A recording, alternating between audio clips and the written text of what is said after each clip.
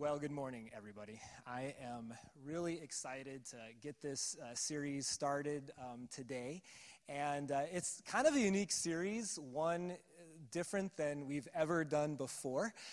It's a series that's different because the direction for the content has come from all of you. If you haven't been here over the last few weeks, for the last month or so, we've encouraged you to sort of give us questions that you've had about faith and about life and about God, and to leave them for us in the hot seat box.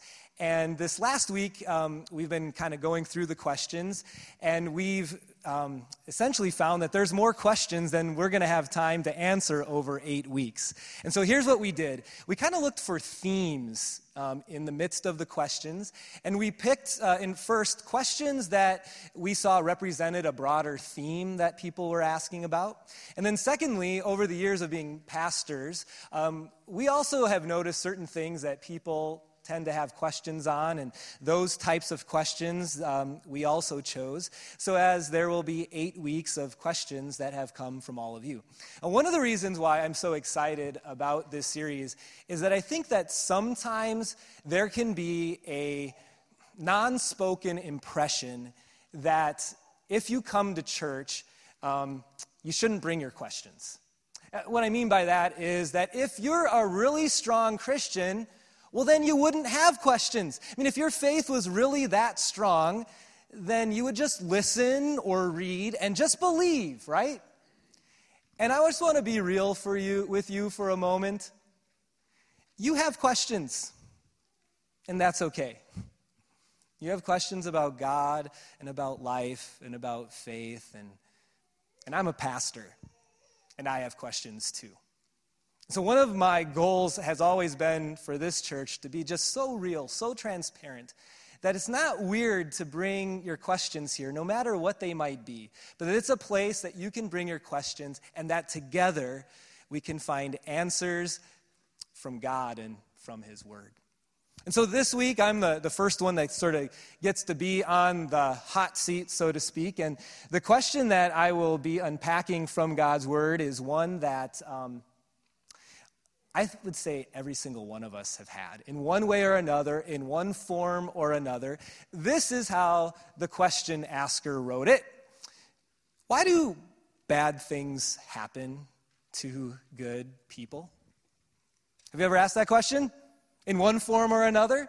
And maybe to just get even a little bit more personal, it's usually not that, although that's part of it. It's like, why do bad things happen to good people and I'm a good person?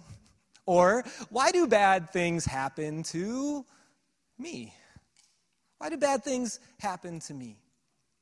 This is a question that has a lot of, I would say, intensity and emotion around it, because the time that we most often ask it is when we are in the midst of something bad or difficult or a suffering that is happening that is not going away. So there's a lot of energy and emotion around a question like this. Let me give you an example from our church. Some of you may know a family that has attended here for a while now.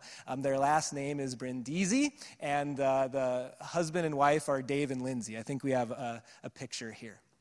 Over the last year, they have had quite a year of difficulty, I would say, to put it bluntly. In April, their adorable little son in the middle there, Leo, was born. He was born with Down syndrome. And while Dave and Lindsay have told me they would not trade Leo for the world, let's be honest for a moment. Very few of us go into pregnancy with the plan that our child will have Down syndrome, right?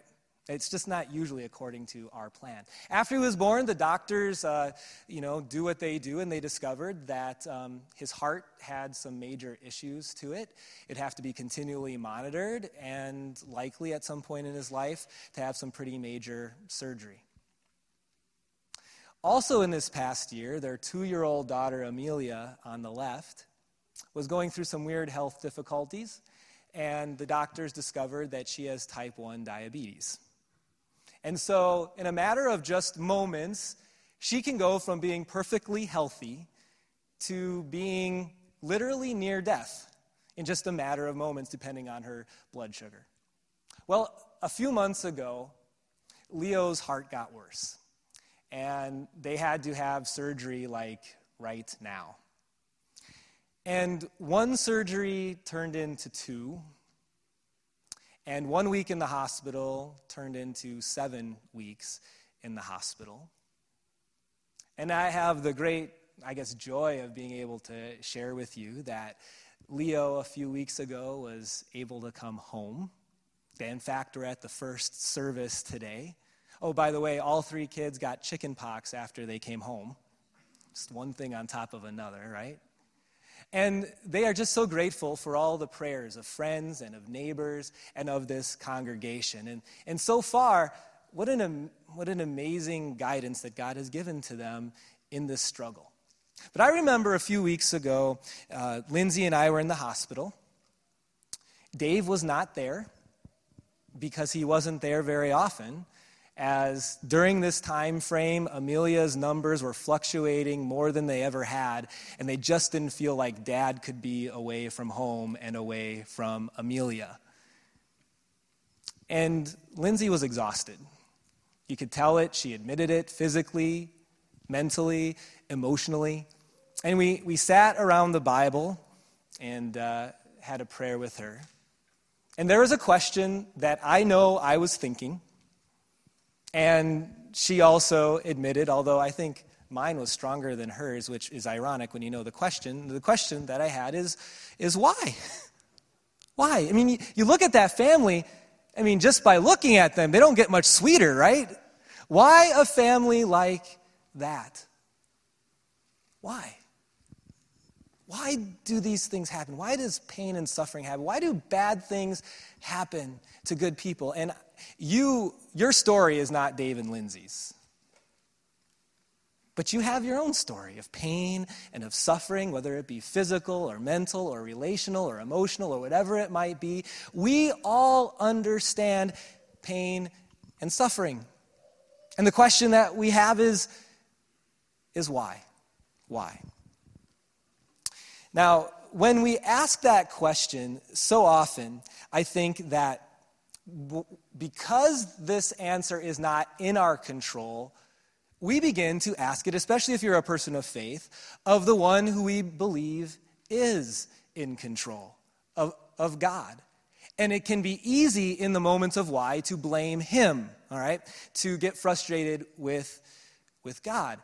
And it's good that we're talking about this because naturally, in the midst of the why, our brains take us in 2 different directions most of the time when it comes to God. Our brain takes us in 2 directions naturally when it comes to God. Either, our first fill-in, God is not fair. That there is something incompetent about God. So variations of God is not fair is that God is not really good, okay? Or God is not really loving. Or God doesn't care. Or God is busy, okay? These are all variations of the same road, that there's something incompetent about God and he doesn't get it. Or the other direction we often go down naturally is this, that God is not there. And we begin to wonder, it seems like life is so random and things happen to the people you wouldn't expect. And even for a person of faith like I am, you get questions on your heart, right? Because it doesn't seem to make sense. And naturally, those are the 2 routes. Either God is not fair or God is not there. Let me just tell you, those aren't the only 2 routes. And God's word, the Bible, leads us to another road with pain and suffering that is neither one of those. And Jesus tells us all about it in the section of Scripture that we're going to look at today.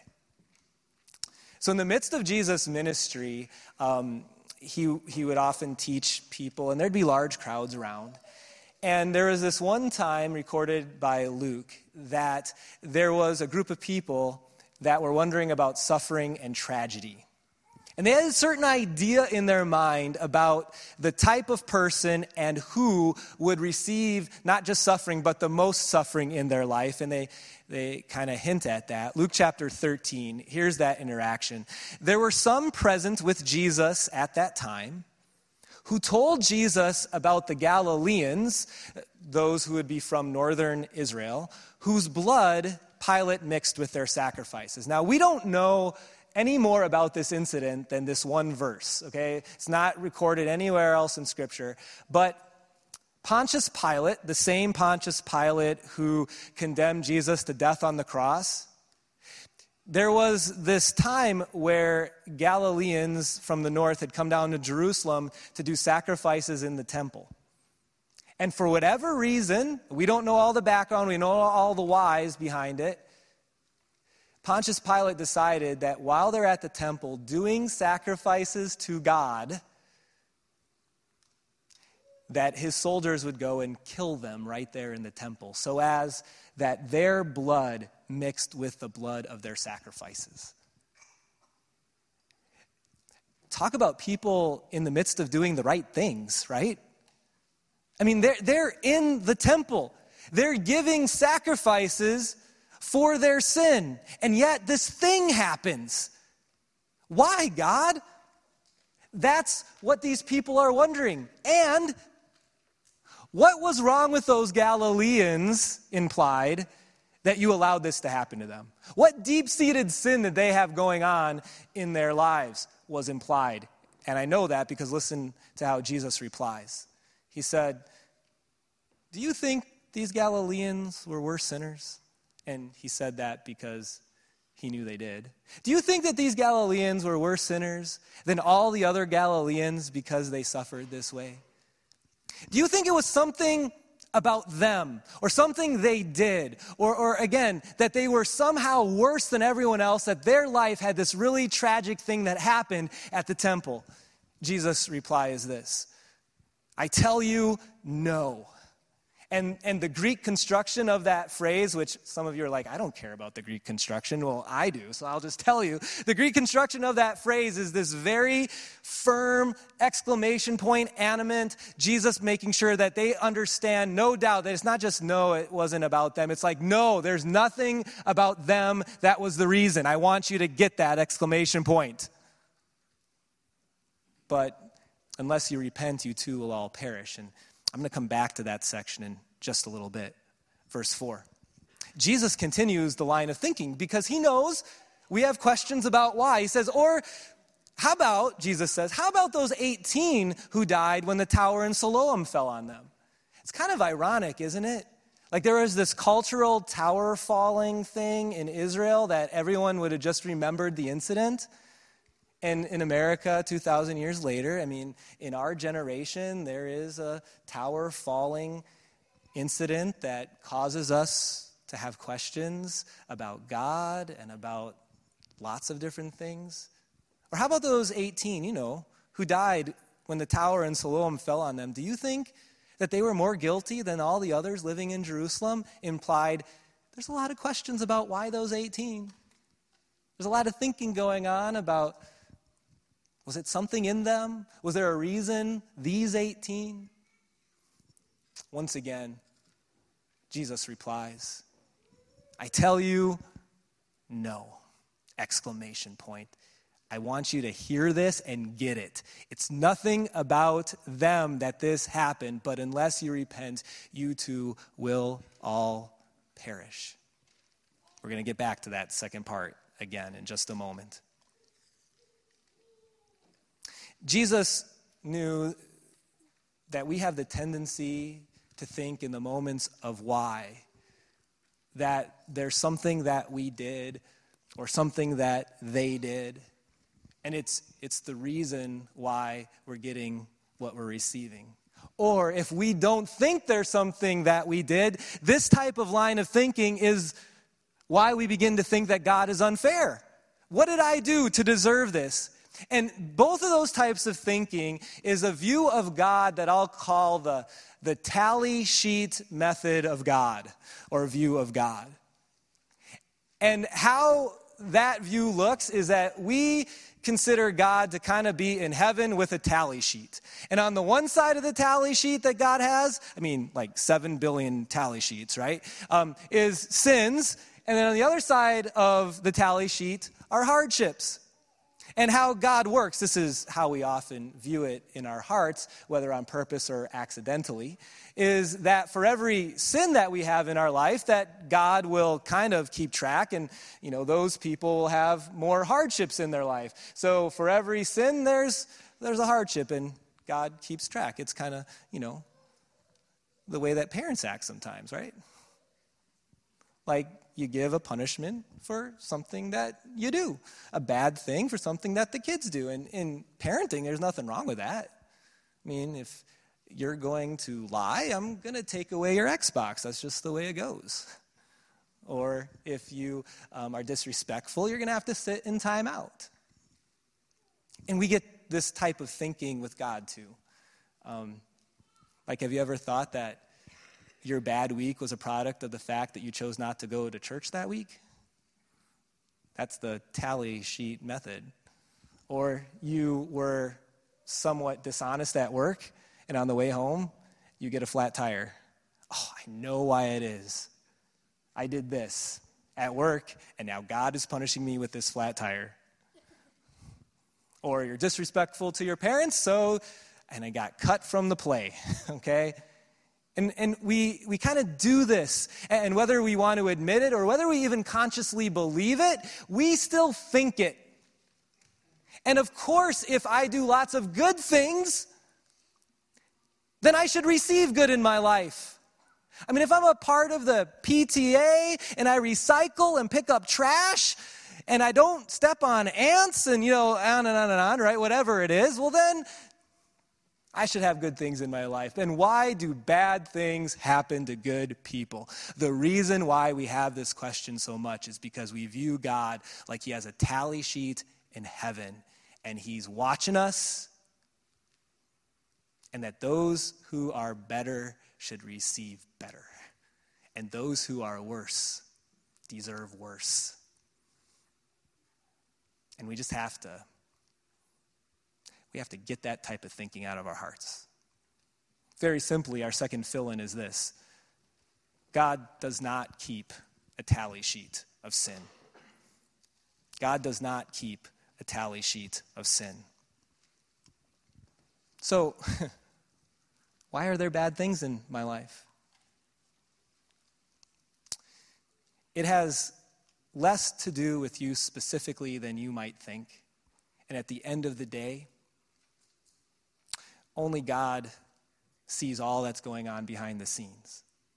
But what I can help you with is to understand why there are bad things at all.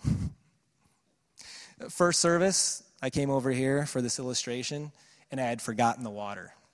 So it's going to go better at this service, to say it. Even if I screw up, it'll still go better in the second service here. But this bowl is filled with clear water. I think you probably can see that. And this bowl of clear water is meant to represent the way God created the world. He created it perfect. You got to hear this. God did not intend for there to be diabetes or heart problems. God did not want there to be problems with kidneys and livers and lungs. He did not invent cancer. He does not want there to be relational problems or issues. He doesn't want life to be difficult. He did not invent suffering or pain. He created the world perfectly. And then what happened? Our first parents, Adam and Eve, they disobeyed God, and we call that sin. And they ate from the one tree they weren't supposed to eat, and so what happened is that along with there being sin in Adam and Eve's life, there also was sin in the world. And it didn't just contaminate Adam and Eve, it contaminated the whole world. And after that, they lived an entire life of sin. And down through the centuries, every generation passed down by their parents had sin in it, of thought, of word, and of deed. Fast forward 2,000 years from the time of Christ, and I have sin in my life. I'm part of the problem. And you do too.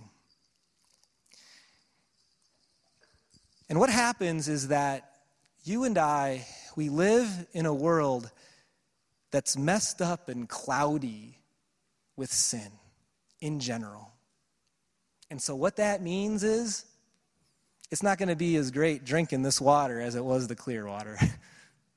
Or it's not going to be as wonderful living in this than it would be in a perfect world. We get into real trouble trying to link every bad thing that happens in our lives with something that we've done. And the truth of the matter is, God doesn't act that way or react that way anyway. But instead, and maybe this will just help you understand better just suffering in general. Our next fill-in. Individual suffering, specific things that happen in your life like a flat tire, is not necessarily caused by individual sin. It's not how God works. I'll tell you why in a little bit. But instead, here's the truth. Here's the reality. Here's the truth that Jesus was trying to lead them to in that discussion about the Galileans and the 18 that got hit by the tower. That sin in general causes suffering in life in general. Individual suffering is not caused by individual sin, but instead sin in general causes suffering in general. Now, during times of hardship where the general cause of sin is generally happening to me, we still ask the question, why? And we spend a lot of time looking for the reasons. And the cool thing is that God says and God promises that He will even use the garbage in our life, the difficulty, the suffering in our life, and He's going to use it to make us better in the sense of stronger. He's going to use it for our good. And so you know what we often do? We often try to figure out what He's going to use it for. And we ask ourselves why. And I want to be really careful here, because I do not think it's wrong to analyze something that happened, some suffering in the past, and to conjecture how God is using it. I don't think that's wrong. Do you hear me on that? I don't think that's wrong. I just think we spend too much time with it. I think sometimes we spend all of our time trying to figure out exactly what God was up to in this pain and this suffering. And the truth of the matter is, you don't know for sure. I know He's going to use it, but I don't know the exact reasons why. The only way you could know is if there's a Bible passage written about you, and so far I've read the whole thing. I didn't see any of your names in it. Or God came with some revelation to tell you exactly why. Beyond that, it's conjecture. So you can ask the question, you can even ask it of me, and I can help navigate. I just think we talk about it too much. Because the truth of the matter is, Jesus points the gathering to what we should be thinking about in times of suffering. Remember that difficult verse that I quickly passed over? You thought I'd not get back to it because it's so difficult, right? Here's what Jesus said after His Greek imperative.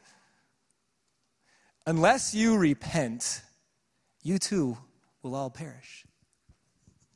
I would have to admit that as I read through this section, that strikes me as a difficult phrase that Jesus would follow with. And I will also tell you that I could spend an entire 30, 45-minute sermon just on this phrase, okay? But because we don't have that kind of time, I'm going to have to just lead you to the heart of it, okay? Here's the heart of it. So often when bad things happen, we have our hearts and minds focused on asking the question why and looking for reasons. Jesus says that instead of that, we should spend more of our time focusing on our hearts. In times of suffering and difficulty, we so often ask the question, why do bad things happen to seemingly good people? What Jesus is directing people to is that on our own, none of us are good. We all have things in our lives that need to be repented of. And so maybe instead of the question why, a better thing to focus on in those moments is Him. That in the moments of suffering, we are chasing after reasons, and what God wants us to think about is relationship and our relationship with Him.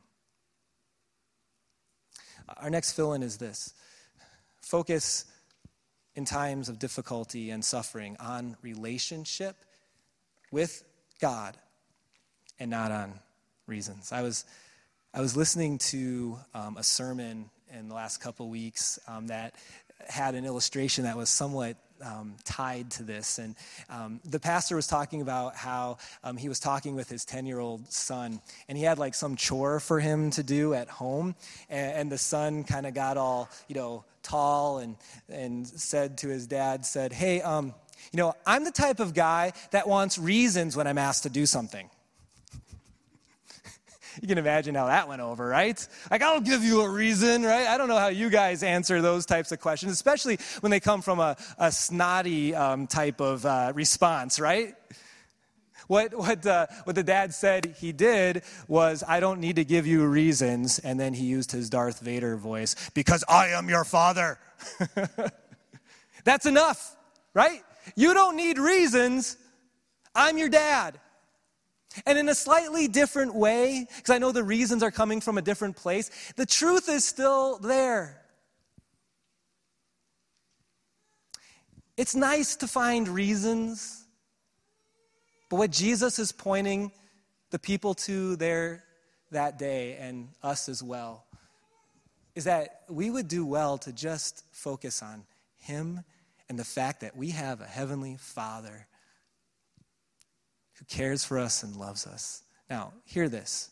You can write this in the book. I don't know where the book is, but whatever the book is, just write it in there, okay? You, 100% of the time, will be tempted in moments of suffering to question God's love. I don't care how strong your faith is. I don't care how much you know of the Bible. You, in those moments, will be tempted to question God's love. You'll be tempted not to trust Him. You'll be tempted not to think He cares for you. Write it down. It's going to happen. But when you do, I want you to think about what I'm going to talk about next. Because the reason why you never need to question God's love is the person who is speaking to those who are wondering about God's justice. Jesus is the reason why you don't need to ever question God's love. Because of the sin we brought into the world, there are going to be towers that fall in your life. Health, relational, financial, whatever it is. Not because God wanted it that way, but because we brought it into the world. There's going to be suffering and pain. There's going to be hardships. There's going to be bad things no matter how good you are or how bad you are. But there was another tower that fell. The ultimate tower of God's justice for sin had to fall. And guess who it fell on? Not us, not 18. It fell on Jesus, God's Son. It's absolutely amazing to think, like, you think you're pretty good, right? We all do, especially better than the person sitting next to me. I may not be perfect, but, just point your thumb in one direction, right? And you're better at least than that person, probably, right? We think we're pretty good, but there was only one perfect person. There was only one who was truly good, and his name was Jesus. And just think what God did. He said, I'm going to take the only perfect person. He happens to be my only son. And I am going to allow for the ultimate tower to fall on him. And Jesus let it happen as he died on the cross for us. How do you explain that? How do you explain it? There's one word. Love. Because there's no other word. And in our lives, there will be little towers that fall. I guarantee it. But they do not need to crush us. Because the ultimate tower fell on Jesus. And that same God of love walks with you. So, I got a little cutesy for you on this last one, because that's what I'm about, is cutesy. All right. No matter what you're going through, remember, you're only going through. No matter what you're going through, remember, you're only going through. And you'll someday, whether it be in this life or the next, get beyond it. It's only for a short amount of time, and God will walk through it with you.